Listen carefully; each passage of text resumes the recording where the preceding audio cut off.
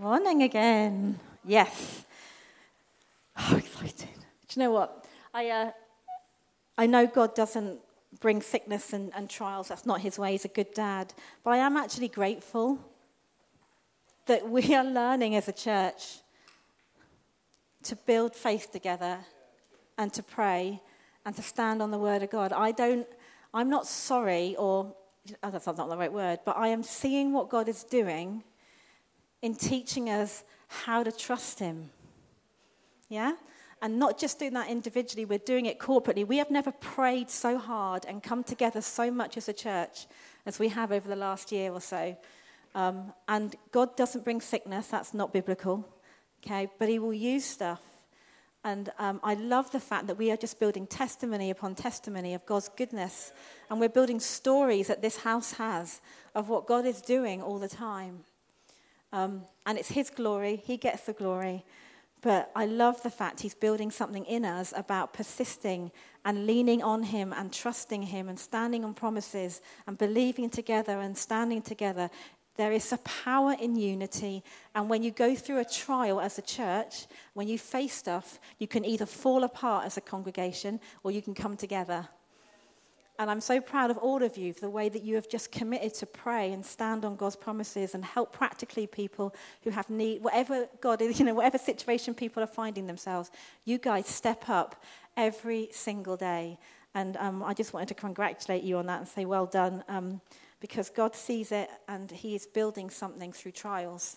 Never despise them, but we do come through the other side. Okay, we're not supposed to stay in the valley. We're supposed to pass through a valley. But let's not despise it because God will teach us something in it, amen? That's not relevant to what I'm saying. But anyway, I just felt that. Okay, so we're on part 2 of what I started last week as magic. We can't have magic in church, but I didn't know what else to word for that. Kara, thank you very much. I started talking last week on this theme of being called. And if you weren't here, hopefully you managed to catch up, and I will do a quick catch-up very quickly. But I've just had this on my heart that we are, as a congregation, we're called to build the house of God, but every single person in this room has also got a unique calling over their life. And I just spent last week kind of just driving that home, hopefully, that you and I are individually and uniquely called by God. And the dictionary definition is a course of action driven by divine influence. And I love that. So a calling is a kind of direction that you go, but there is an anointing on it. There's a divine, which is God, influence that's driving it and purposing it. And just last week, I just spoke about the fact that you are unique, that you are called with a specific journey or course of life that you are to take. And that was predestined for you before you were even born, which is incredible. The Bible, we went through some scriptures about that, but that was exactly what you were created for. You were purposed by God for good works, to give him glory, and you have a unique journey to take in God. And we also talked last week about the fact that we will be judged according to what we do. We won't be judged according to our salvation if we've given our lives to Jesus. That's a done deal. But when we go to heaven, when we stand before God, there will be a question over us and a discussion over our life about what we did with the calling that was purposed and designed for us before we were even born. And the Bible in Daniel, the book of Daniel, talks about these books being open. And it's these books to kind of record your life and what God has decided for you before you were even born.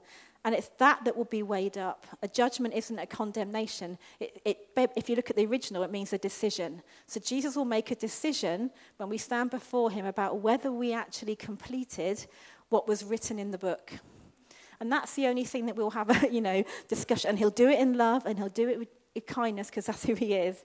And then we'll be rewarded accordingly. And the Bible talks about us either reigning with Christ or just kind of getting in with them by the skin of our teeth and everything that we've done being burnt up because there was no value to it. So if we live for ourselves, and if we live outside of the calling of God, all that stuff will be burnt up, the Bible says, as rubbish, basically. It won't have meant anything. But if we live according to the purpose of God and what he's called us to do, then there'll be a reward in heaven. So that was last week. So today, I want to just continue with that theme, but talk a little bit about how you walk in your calling and how you ensure you get to the finish line. Because that's what Apostle Paul told us, to run a race so that we can win, to get a prize at the end. So I wanted to start with this awesome gentleman here, which you may know is Billy Graham. As it's Mother's Day, I was just reading some accounts by him. Obviously, he's gone to heaven now. I was just reading some accounts and stories about him, about his childhood and the story that built up before he went into ministry. And the one thing that he talked about constantly was his mum and how he believed she was instrumental in God using him to reach millions. So Billy Graham, apparently, according to research I've done, is the one man who has preached more to anybody else in the world about Jesus. He is the one individual in the 20th century who has preached more, actually in history, more than anybody else. He's preached to people about Jesus across the world. Jack was telling me this morning, because Jack likes watching his messages. I know, come on. That there was one occasion where he went to Japan and just hired a field, as you do, put a massive speaker in it. 1 million people turned out to his crusade to hear about Jesus. Hundreds of thousands, if not millions of people have given their life to him. But this is what he wrote about his mum, Morrow, who you can see in the picture. He said, "The influence of a mother upon the lives of her children cannot be measured. They know and absorb her example and attitudes when it comes to questions of honesty, temperance, kindness, and industry." He actually credited his mum with in terms of the person that he became. And he goes on to say, if you look at the next one, later on, this is a picture of her on one of her birthdays. There he is on the right-hand side. It says, in her later years, when her health declined and her husband had passed away, Morrow, his mum, made a point of praying and listening to scripture every morning. He said, "Of all the people I've ever known, she, my mum, had the greatest influence on me. I am sure that one reason the Lord has directed and safeguarded me, as well as Ruth, his wife, and their children, through the years was the prayers of my mother and my father." He actually recognizes that the calling on his life and what God used him for was significantly underpinned by what his mum did, which might look insignificant. She prayed for him every day and she read her Bible. But when we're talking about being called, it doesn't have to be that it's, I said last week, it's a platform or something massive. There is something really powerful in what we do when we raise our children, mothers and fathers. And I believe that God had answered every single prayer of hers, and it was because of her prayer and because of the way the example she set him and how she taught him the word and how she prayed with him, that he was able to be used by God in such a powerful way. So I just want to encourage you, mums in the room, that every time you do that, when you're just praying over your children at bedtime, when you're praying about their life, you know, God sees it all, and he will. There is something significant that you will see come out the other end. And sometimes you don't see it instantly, but there will be something your child will do that will give God the glory, that will bless somebody else. That investment that Morrow made, she didn't know what Billy Graham was going to get. In fact, she didn't see a lot of it because she died. She didn't get to see everything her son did and the millions that he reached. But she faithfully prayed. And she was a role model to him. So well done, mums. I know all of you in the room are doing that. It's significant. Okay. So let's have a think about how we live out our calling. So here's the first one I want to kind of think about. And it's a scripture we all know really, really well. And it says, in Psalm 92, "Those who are planted in the house of the Lord will flourish in the courts of our God." I believe that being planted is a significant part of you actually fulfilling your calling. The Bible says that you'll flourish. Now, we all have a calling on our life. And to flourish, if we were flourishing in it, would mean that we are bearing fruit. Okay? So if we are fulfilling our calling and walking in it, then there will be fruit. And the Bible says that we are called because we're to be a blessing to somebody else. We're called to give glory to God. We're called to impact the world and build the kingdom of God. So if we are flourishing in that area, okay, whether it's raising our children in the business world, whatever we're doing, if we are flourishing, it's probably, I would say, because you are planted. And yesterday I went to a garden centre. Look at me, green fingers. I didn't. I just picked something up. It's peppers, okay? These are seeds. I'm quite surprised that there are 50 in there. But anyway, 50 pepper seeds in here. Now, if they are planted in the ground, what is going to grow, people? Peppers. You're a genius, Jack. That's because you're my son.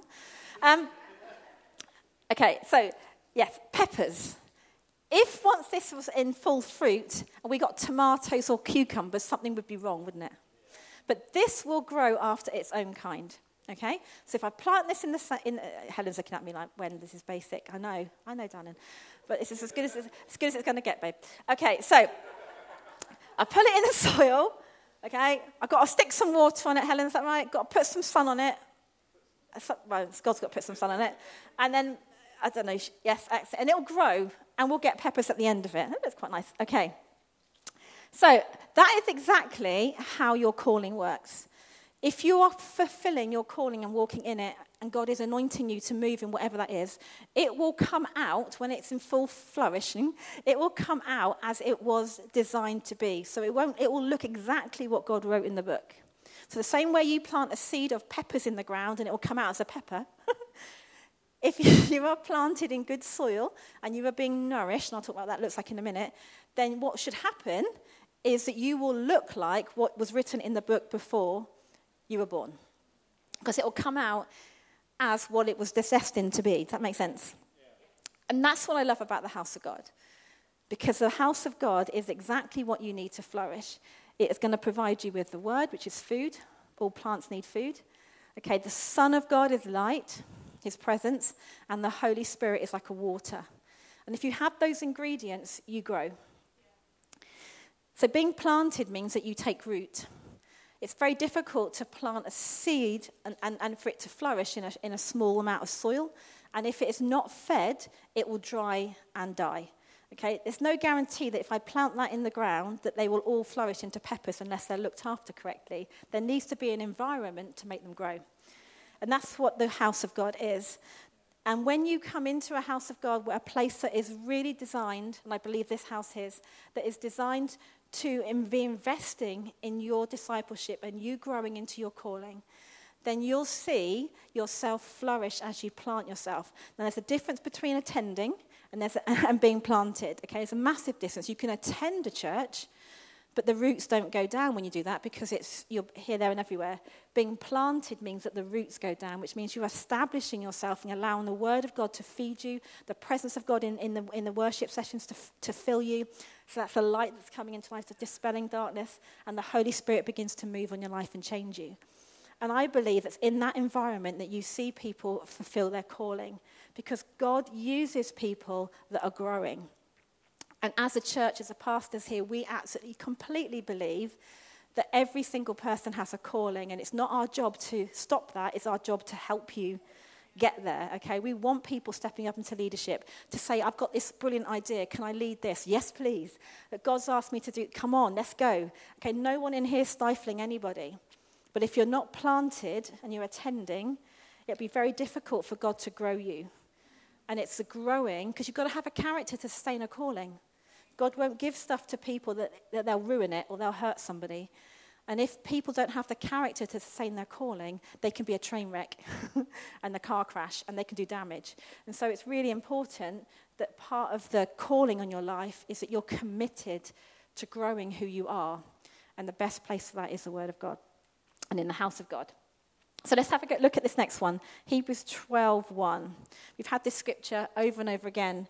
But I believe not only being planted is key, but the second thing is to making sure that you stay your course and you persevere on your race. Amen? So this one here in Hebrews 12, we've had a number of the weeks, talks about throwing off things that hinder and entangle us, and also fixing our eyes on Jesus. Okay, we're not called to run a sprint. We're called to run a marathon. And if you run a marathon with a weight on your back, it is incredibly difficult to finish well. And really that's what's being talked about here, is that in order to fulfill your calling, in order to run your race, you have to do it with a mindset that I am going to get rid of anything that's going to stop me in the finish line. Amen? And the Bible says that you've got to fix your eyes on Jesus, but you have to throw off. It's not God that's going to throw it off. He does it with you. The Holy Spirit helps you. But we are called to throw off the thing that's going to stop us from moving in what we're called to do. Now, I'll just give you an example of that. If we go to Luke 9:59, there's a story that Jesus tells when he's calling people to follow him. He's asking people to come and follow him, and it says there that people replied to him in different responses. And one says, "But Lord, first let me go and bury my father." Jesus said, let the dead bury their own dead, but you go and proclaim the kingdom of God. So his calling was saying, follow me, because I want you to go and do something for the kingdom. I want you to go and tell people about me. And this man responds, but first let me go and bury my father. Now, it's quite interesting when he says, but first, he wasn't saying, I'm not going to follow you, Jesus. He's just saying, I've got something else to do first. He's not saying, I don't want to follow you. That's not his response. His response is, but first, let me go and do something else. It's interesting when you look at the culture of the time, there's a reason why he said that. And the custom was that the eldest son had to bury their father in order to receive an inheritance. If you didn't do it, the inheritance from the father goes to the second son. So this man here was thinking about money. If he didn't go and bury his dad straight away, he would lose out on the inheritance. So he was saying to Jesus, I'll follow you later, but let me first go and get my money.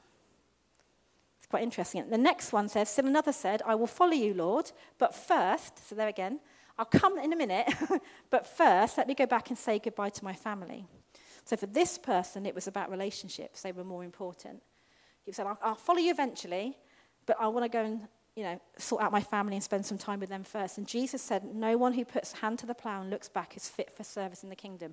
If you're going to get distracted and you're going to not come with me now, and you're going to go and make that a priority, you're not fit for the kingdom of God. Now, obviously, God loves family. He's not, but it was the heartbeat of this person was, I'll follow you eventually and do what you're asking me to do, but not right now. So I've got some other things to do. And that's why it's quite interesting when you look at Luke 10:2, which I think is the next one. It says, the harvest is plentiful, but the workers are few. The workers are few basically is referring to the fact that there's many people who will not be willing to pay the price. These guys are being asked. Jesus wasn't giving them an option. He was saying, come with me now. But they weren't willing to give up their inheritance or give up their relationships in order to follow him. Money, security, relationships was more important for them. And that's a big question for all of us if we're going to walk in our calling, is who are you putting first? Is it yourself, myself, or is it God? Now, what's amazing about God is when you put him first, he then brings all those things. What these people sadly didn't realize, if they had said, I'll come straight away now, God would have given them everything they needed. He would, the relationships, the security, he gives you all of those things. But their reaction was, they're more important to me, and I want to go and deal with that first, and I'll follow you when it's more convenient, when I've got time, or later on I'll think about it. And Jesus was saying to them, no, you need, and that's, I believe, what he's meaning, that ask the Lord of the harvest, therefore, to send out workers into the harvest field, praying that we actually have a people and a mindset that whatever God says to us, we'll do it immediately, and know that he'll take care of relationships and money and everything we need. He's really good like that, but he's looking for a heart response. Jesus, if you say, you're calling me, I'm coming right now. No question, you're first. And then God adds all those other things. Doesn't it? Let's put in the kingdom of God first. He says he'll add everything else. But these people didn't know that, and they didn't want to give up that security.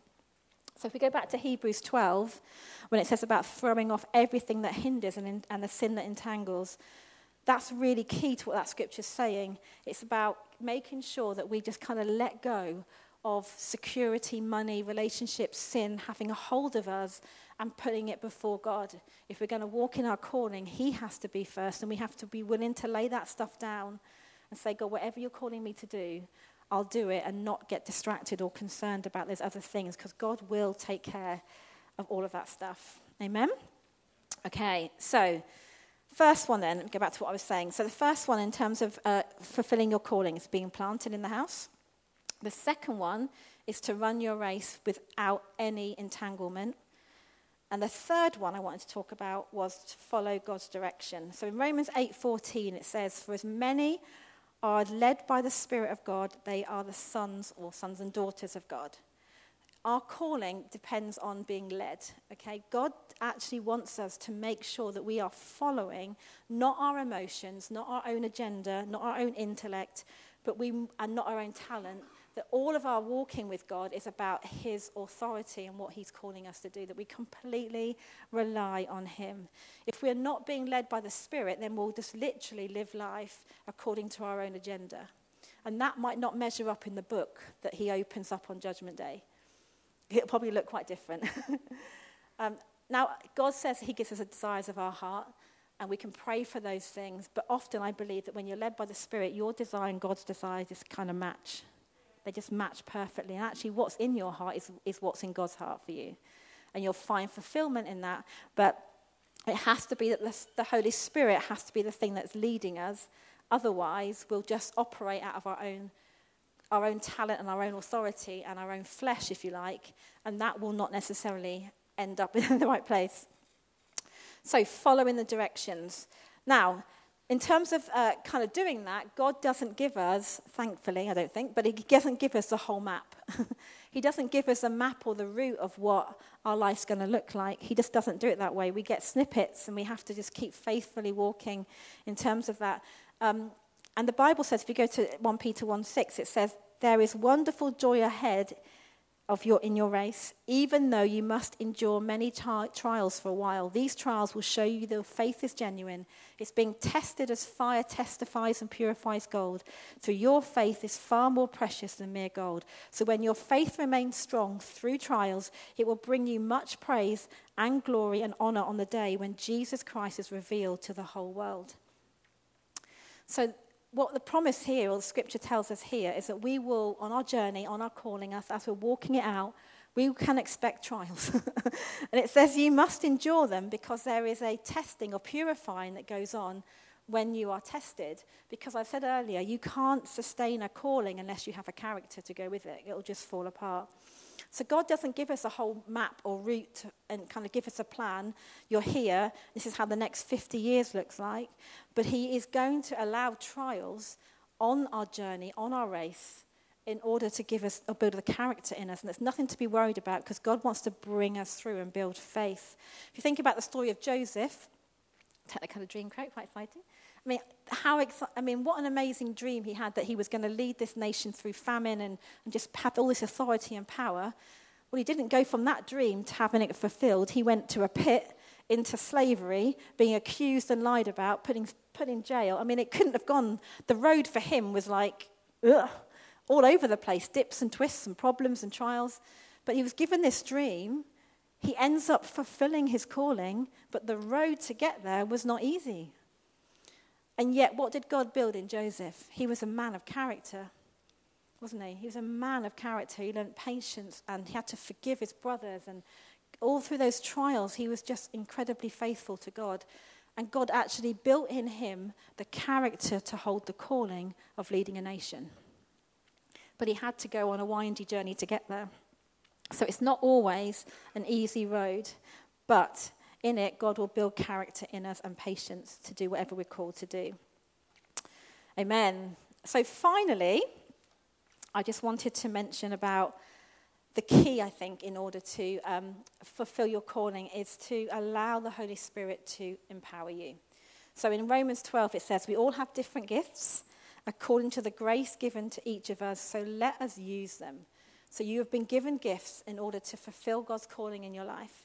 And it's a grace of God. And when you look at the original text of that, if you go to the next slide, Cara, it says charisma is actually what the word means. Gifts is charisma. And it's a specific gift of grace to empower an individual to fulfill what they're called to do.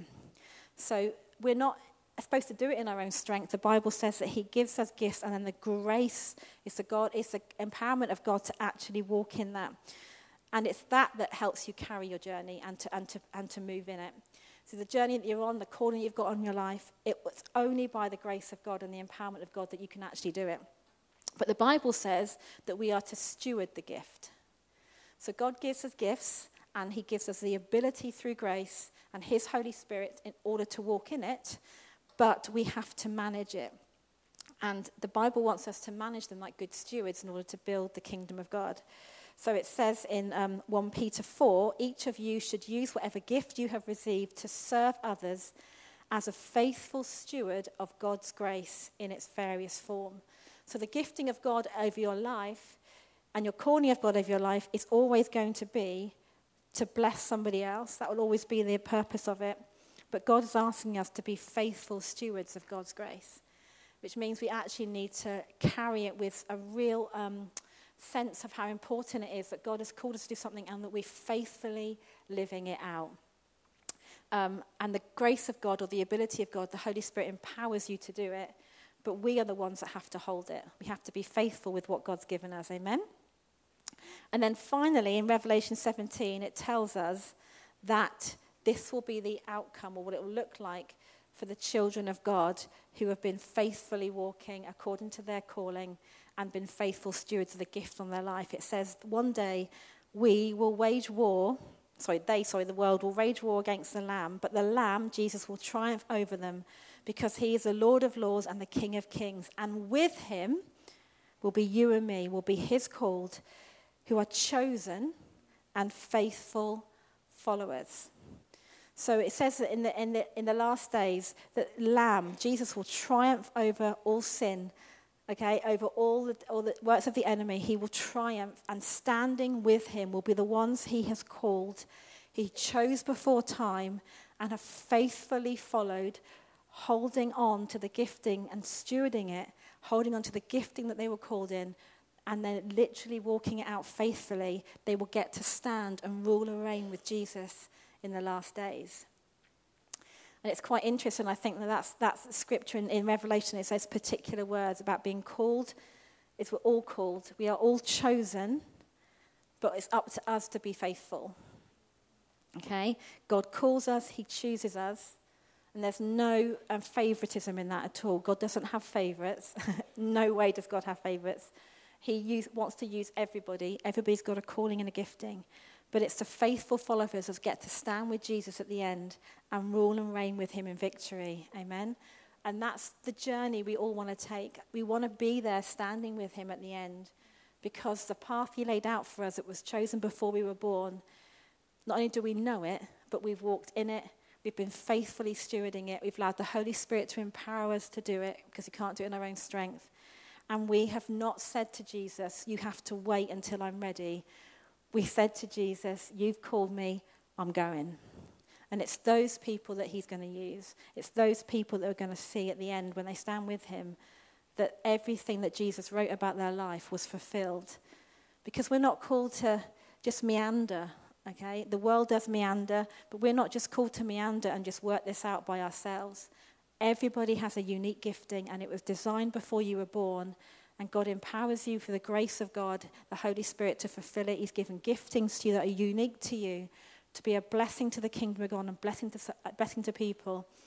And one day, those that have been faithful in it will stand with him in triumph as chosen followers who were faithful with a gift over their life. Amen? Exciting. Oh my goodness, I'm done.